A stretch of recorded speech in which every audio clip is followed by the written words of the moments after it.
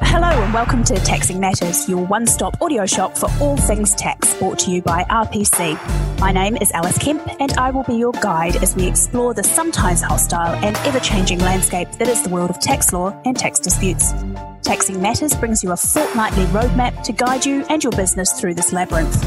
In case any of you miss any crucial information or just want some bedtime reading, there is a full transcript of this and indeed every episode of Taxing Matters on our website at www.rpc.co.uk/Taxing Matters. Today we will be talking about alternative dispute resolution with the man who quite literally wrote the book about litigating with HMRC, Adam Craggs. Adam is a partner and the head of tax disputes at RPC. He's also my boss and has promised me that asking him hard questions won't get me fired. Probably. After 16 years at the solicitor's office at HMRC, where he advised on high-profile matters, Adam came to his senses and now specialises in helping businesses and individuals out of the sticky situations they find themselves in with HMRC. Adam, welcome to the podcast. Thank you very much, Alice. So, what is alternative dispute resolution? I probably can't give a better description, Alice, than the definition which the Centre for Effective Dispute Resolution gives, CEDA, who are one of the main ADR providers. They define mediation as follows: a flexible process conducted confidentially in which a neutral person actively assists the parties in working towards a negotiated agreement of a dispute or difference, with the parties in ultimate control of the decision to settle and the terms of resolution. Depacking that a little bit, what it basically is a form of dispute resolution, where the parties work collaboratively rather than in the usual adversarial manner, which we'll all be familiar with in terms of commercial disputes and indeed tax disputes. So it takes away the very confrontational and dogmatic approach which you often encounter in tax disputes. So how does it work when you apply it to the particular tax context? It's a relatively recent development. Certainly when I started out at what was the old Inland Revenue in the 1990s, there was no question of any sort of ADR or mediation. It was the old-fashioned knockabout, as I say, adversarial approach to dispute resolution. But I think in recent times, HMRC have become more enlightened, and they were very much at the fore of an initiative which started around about 7 or 8 years ago. And they set up an initial training course with CEDA and invited a number of private practitioners, people like myself who make their living from resolving tax disputes. And we went along for a fairly intensive training session, which lasted a week, and as a consequence of that, a whole bunch of us became accredited mediators. The Revenue then introduced and ran some very successful pilot schemes for some of the large corporates in particular, and I think everyone without exception bought into it. The Revenue were very happy with the procedure, the taxpayer was, and it led to disputes being resolved a lot quicker than they perhaps might otherwise have been. So that's the sort of genesis of it in the tax world. And it's really gone from strength to strength since then. So what makes a case suitable or unsuitable for mediation or alternative dispute resolution? I think that's the $60,000 question which everyone has to ask themselves when they do find themselves in dispute with the Revenue. It's not suitable for all cases. So if you have a very fact-sensitive case where you're alleging certain facts and HMRC dispute those facts, and therefore there's likely to be witness evidence, and that evidence will be challenged by cross-examination, HMRC will want to ask the witnesses questions, etc.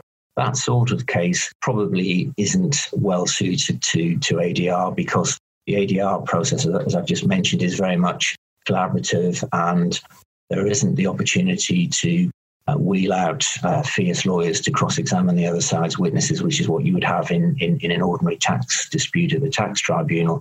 So I think those cases probably aren't suited. If the Revenue wanted a test case, because there's a whole bunch of taxpayers who've got the same issue and therefore they want a public decision, then again, HMRC would probably want that case to go to the tax tribunal to have it determined in the usual way, because then the decision's published and everyone can see exactly what the arguments were and what the tribunals decided the law is.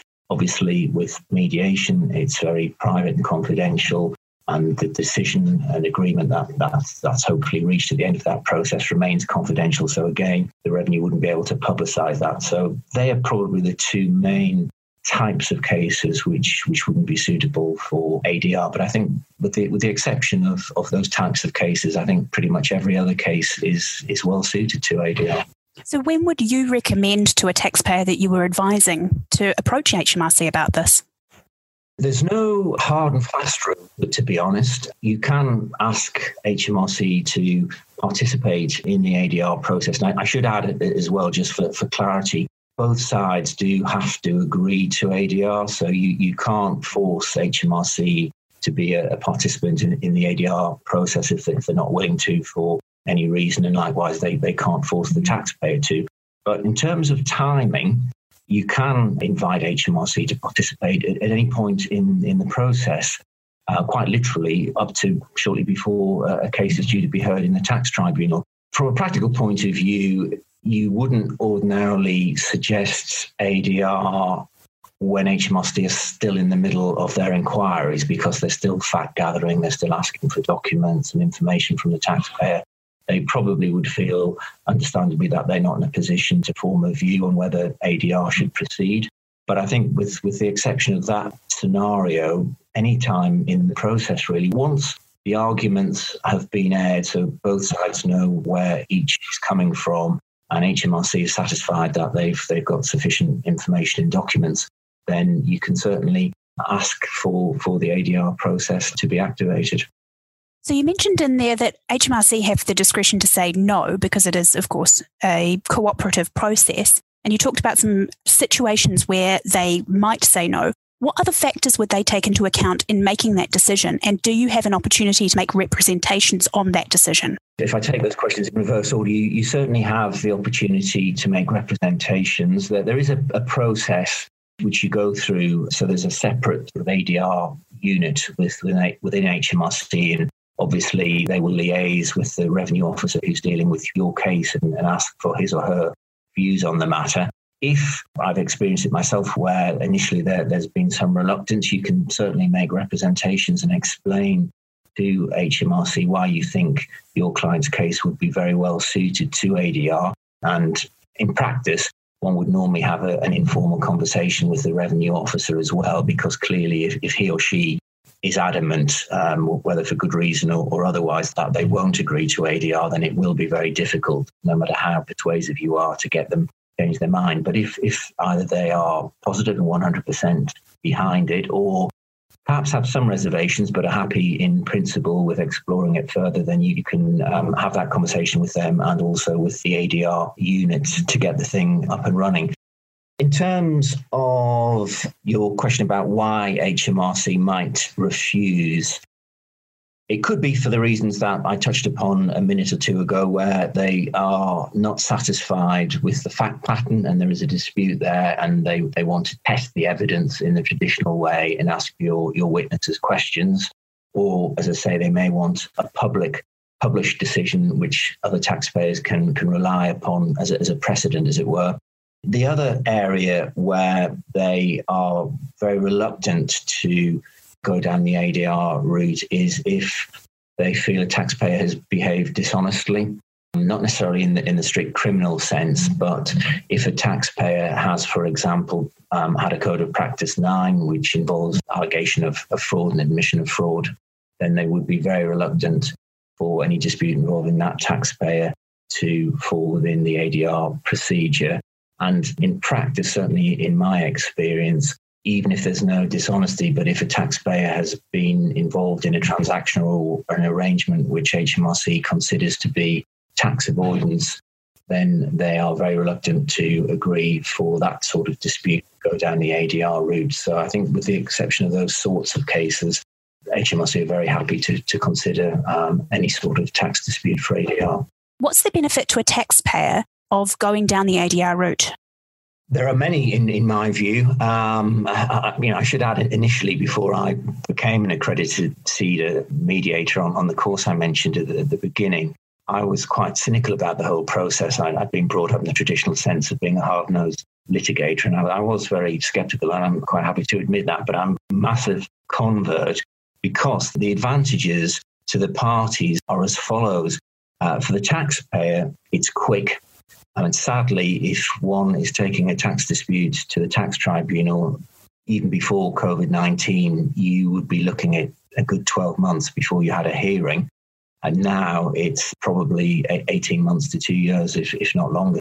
ADR, you can get that on and get it done very, very quickly indeed. So speed is great, especially for taxpayers who've been in dispute with the revenue for a long time. And it's not uncommon for an inquiry to literally go on for years and years, and the taxpayer, by the time the inquiry is finished, just wants to have the whole thing resolved. So ADR, very quick and speedy.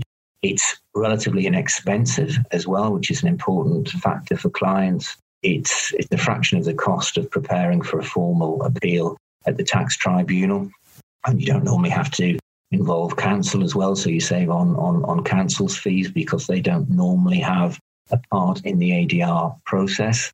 And more recently, I think one of the big pluses of ADR for clients, certainly high-profile clients, is the fact that it's all confidential. So the ADR process, which normally takes place over the course of one day, is private. So clearly members of the public and the press can't gain access to the mediation, unlike a tribunal hearing where they're in public and anyone can walk in and listen and take notes, and if you're from the media, report on it. And also with mediation, there's no published decision. So again, once the dispute's been resolved, everything is totally confidential, 100%. HMRC will not publicise the results of the mediation process, and the taxpayer shouldn't do so either, unlike at the tax tribunal where the decision will be published and will be reported widely in professional magazines and sometimes in the general media. So can the taxpayer make those findings or decisions public for their own reasons, should they want to? If they did want to do that, then it would be a case of having a discussion with HMRC, and I can't imagine that they would have any objection to that. But the default position is that everything is confidential and should remain so. If a client said, look, I would quite like to publicise the outcome of this, it would be a case of having a conversation with HMRC in advance, and I wouldn't anticipate there would be any sort of reluctance on HMRC's part, but you would need to have that discussion. So assuming that HMRC are on board and the taxpayer does want to go ahead, how does the process actually work? There is a slight quirk with tax ADR in a commercial environment, which many listeners will be familiar with. The mediator, and it's one of the sort of golden rules when you become an accredited mediator, it should be completely impartial and independent of the parties for obvious reasons, because they're to hold the ring and to bring the parties together, etc. With tax ADR, that's certainly an option, but it is extremely rare in my experience. The common scenario is you have two people who are called facilitators, and they are employees of HMRC, and I can hear the gasps from listeners thinking, how do you have an employee of HMRC as an impartial, independent mediator? But to be fair to HMRC, these people are carefully chosen. They are trained up. They're experts. That's all they do. And in my experience, without exception, they have always been impeccably fair and objective and have done a fantastic job. And I think it actually helps the taxpayer because you've got someone who knows the revenue mindset and how they work and what's important to them and what the red lines are for HMRC, which you wouldn't get with a non-HMRC mediator. And they're normally very experienced people as well, in my experience. And I think because they are sort of fellow employees of the revenue officer whose case it is, they've got a lot more credibility and respect. And I think it's a positive. I was initially skeptical when the procedure was introduced many years ago, but now I'm absolutely fine with it. I think it actually helps. So you have as I say, 2 HMRC facilitators. The venue normally for our clients, we would hold it at RPC's offices. It tends to take a day, so everyone will rock up in the morning at 9 o'clock, and you have the usual introductions, etc. The parties will have normally prepared a paper for the revenue facilitators, just setting out. It's not overly legalistic because mediation isn't really about legal arguments, but it's just setting out the background, the facts that are agreed, and where each side's coming from, what the issues are, what the sticking points are. So that obviously helps the facilitators prepare in advance. As I say, there will be the introductions at the beginning of the day, and then there's often a form of sort of shuttle diplomacy. So you'll have sessions where everyone's in the room, and there would be one point discussing where they want to get to. And then there will be one-to-one sessions where the facilitators will go and speak to the revenue officer on his or her own, and then the taxpayer and the taxpayer's team, in order to try to narrow the issues and enable the parties to reach agreement and resolve their dispute. The mediation normally takes a full day. I've had 1 or 2 where we've reached agreement before the end of the day, but normally it does take a full day. The psychology involved is such that by the time you get to late afternoon, everyone's desperate to get out of the building and go home, and that concentrates minds. And it's fascinating how people who might have had a very firm view that this was absolutely not negotiable, by the time you get to late afternoon, then there's movement on both sides. And I've never had a tax mediation where there hasn't been agreement, which I think is quite phenomenal. I've had one where there wasn't agreement on the day, which is rare because, again, one of the golden rules is you should either reach complete agreement or you don't have agreement, you walk away. On that occasion, it was very, very complex, lots and lots of issues, and there was one sticking point. So sort of out of 10 issues, we'd reached agreement on 9. We couldn't on the 10th, and we ran out of time. It was fairly late in the evening. But that was resolved in the following weeks. But it did take a few weeks, if not months, whereas I'm sure if we'd had another hour or so in the mediation, we could have reached agreement. So it just goes to demonstrate how effective face-to-face meetings are in mediation. So what happens if a mediation doesn't achieve an agreement? Well, again, that's one of the pluses for the parties, because as far as I'm concerned, Alice, there isn't really any downside to mediation, because if it does fail, and I've yet to have a failed mediation, but if it does, all that it's cost the client is a day of their time and a little bit of professional fees for the day. But that's, in relative terms, it's a drop in the ocean. And the advantages are you have a very good, clear idea of where HMRC are coming from, what really matters to them, not just what they've said in correspondence or their technical arguments. Sometimes you can't glean from written correspondence what really, really matters to them, whereas you do get that in mediation. You also invariably get a feel for the areas where they could perhaps move and those where there's absolutely no prospect whatsoever from their perspective of moving. And that helps if the mediation doesn't work and you don't get a satisfactory result. You can always proceed to the tax tribunal in the traditional sense. There's no bar whatsoever in doing that. As I say, I've never actually had to do that, but I always say to clients, look, let's give mediation a go. In my experience, you're likely to get a decision that you can live with. You won't get 100%. It's not binary. But when you think about litigation risk, there's a big risk if you just go to the tax tribunal, no matter how secure and confident you are of your arguments. And if it all goes pear-shaped, we can go to the tax tribunal and we will be in a better position to understand where HMRC are coming from. And as I say, you can always negotiate with HMRC throughout the whole process. So even after a failed mediation and you're heading to the tax tribunal, you'd still be able to have a conversation, without prejudice conversation with them. So as far as I'm concerned, I think it's a bit of a no-brainer, and I would always advise a client to give some serious consideration to the possibility of ADR. How do the tax tribunals feel about it? The tax tribunals are actually very supportive. Rule 3 of the tribunal rules actually specifies that the tribunal does have to bring to the attention of the parties the availability of ADR. Earlier this month, Judge Sinfield, who's the president of the First Tier Tax Tribunal, issued a practice statement which specifically relates to ADR. And this makes it quite clear that the tribunal supports ADR, and it also makes it clear that the tribunal will be happy to stay any appeal that is at the tribunal whilst the parties explore ADR and mediation. So you'll certainly get a very sympathetic response from the tribunal if HMRC and the taxpayer do decide to go down the ADR route. So in the current environment with coronavirus and lockdown, how has this changed either how you might want to tactically deploy this or how the process actually works? It may be a coincidence that Judge Sinfield has issued that practice statement when he has, but I think because of the disruption that COVID-19 has caused, particularly in relation to the tax tribunals, and yes, there have been some hearings that have proceeded by way of video and telephone and so on, but there has been an awful lot of disruption, and I think there will be something of a bottleneck in terms of determining tax appeals when we all come out of the lockdown.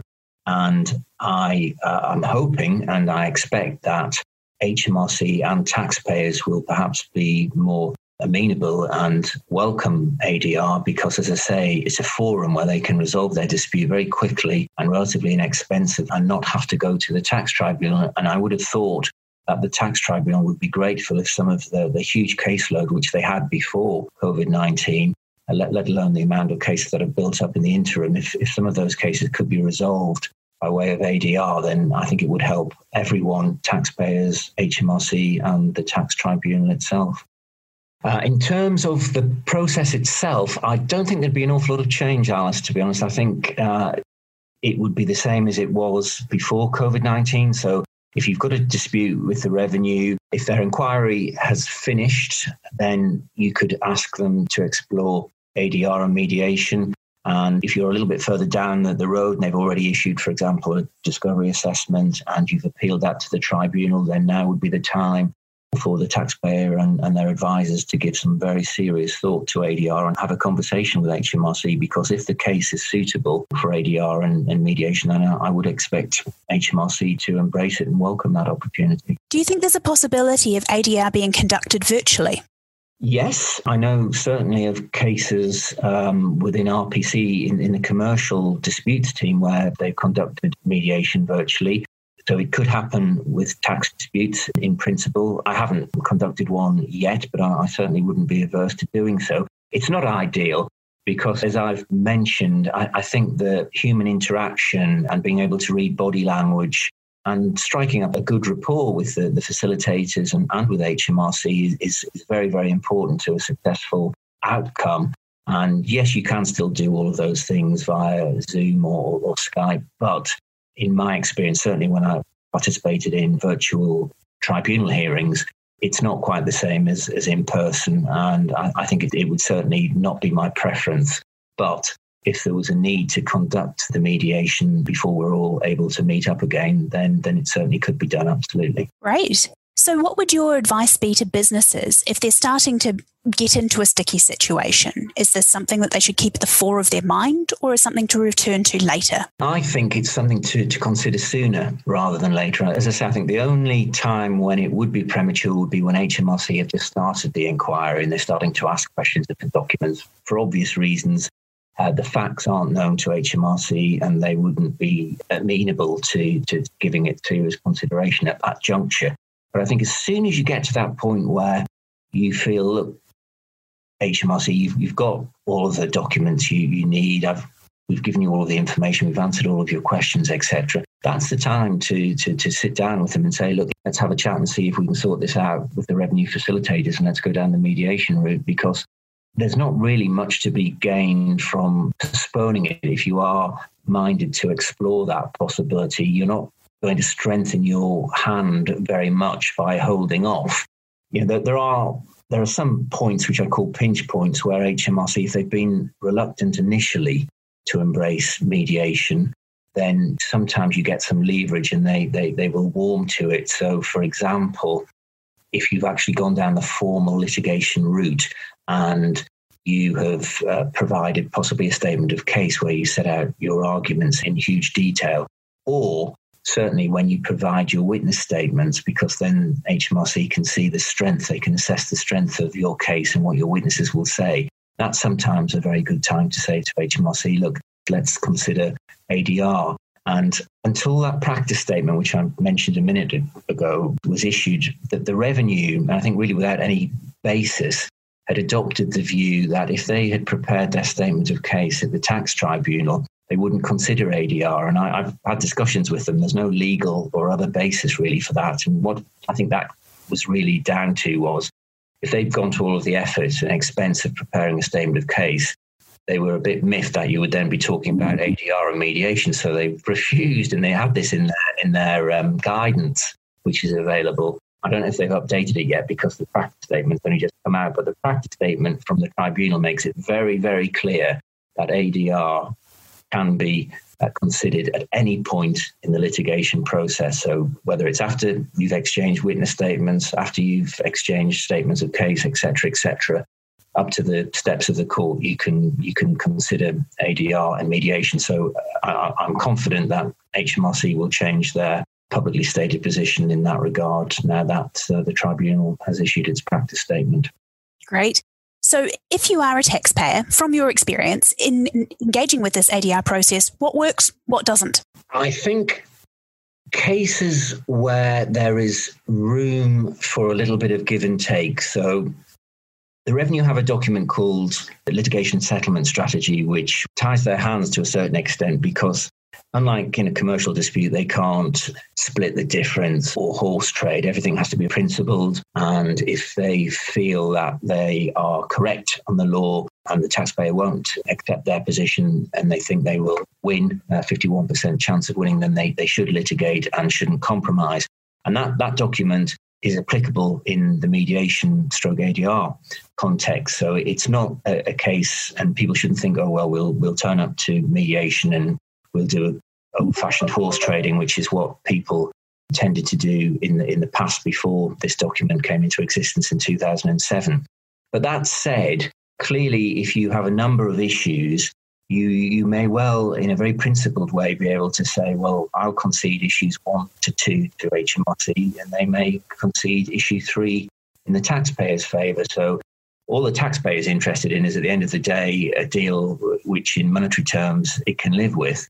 For HMRC, it has to be a principled settlement, but in that scenario, it would be. So I think the sort of cases where there's scope, where it's not black and white, it's not binary, there's some grey areas, and there's a number of issues on the table so that you can give up some of the issues, even if you think you're correct, and in return, HMRC might be able to accommodate some of the issues in your favour. They are the sorts of cases that one should certainly consider for mediation. And also, I think cases where the facts aren't in dispute. So if the facts are pretty clear and everyone accepts that the facts are what both sides say they are, so there's no dispute, then that kind of case would be ideal as well for mediation. So from a business perspective, if you're walking into an ADR as a representative of that business, what kind of things should you be keeping in mind? I think it's important that on the day you have the decision maker either present or certainly at the end of a telephone, as I say, you generally do reach agreement, and therefore there has to be somebody who can make the decisions there on the day. It's no good saying, oh, Joe Bloggs is on holiday and we'll have to wait 2 weeks until he comes back and then we can take instructions.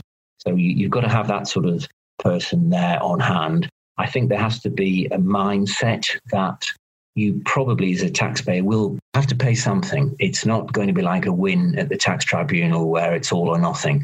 That's not how mediation works. So you will not leave that day with a settlement where you pay HMRC nil, much as you might want that to be the outcome. And if you have that sort of very entrenched dogmatic approach, then it may well be that the process is not for you and won't work. So I think you have to be pragmatic, sensible, diplomatic as well. It's no good going into a mediation if you absolutely hate the inspector and there's a lot of animosity there because you have to sit around the table with him or her. And I have had a few like that, and actually they warm to one another as the day progresses. But again, that's not ideal. So it is very collaborative, and you have to approach it with that sort of mindset. Well, thank you very much, Adam, for taking us through alternative dispute resolution in HMRC context. And thank you to all of our listeners for joining us. As ever, a full transcript of this episode, together with our references, can be found on our website, www.rpc.co.uk/taxing matters. If you have any questions for me or for Adam, or any topics you'd like us to cover in a future episode, please do email us on taxingmatters@rpc.co.uk. We'd love to hear from you. If you liked this episode, please do take a moment to rate, review and subscribe, and remember to tell a colleague about us. Thank you all for listening, and talk to you again in 2 weeks.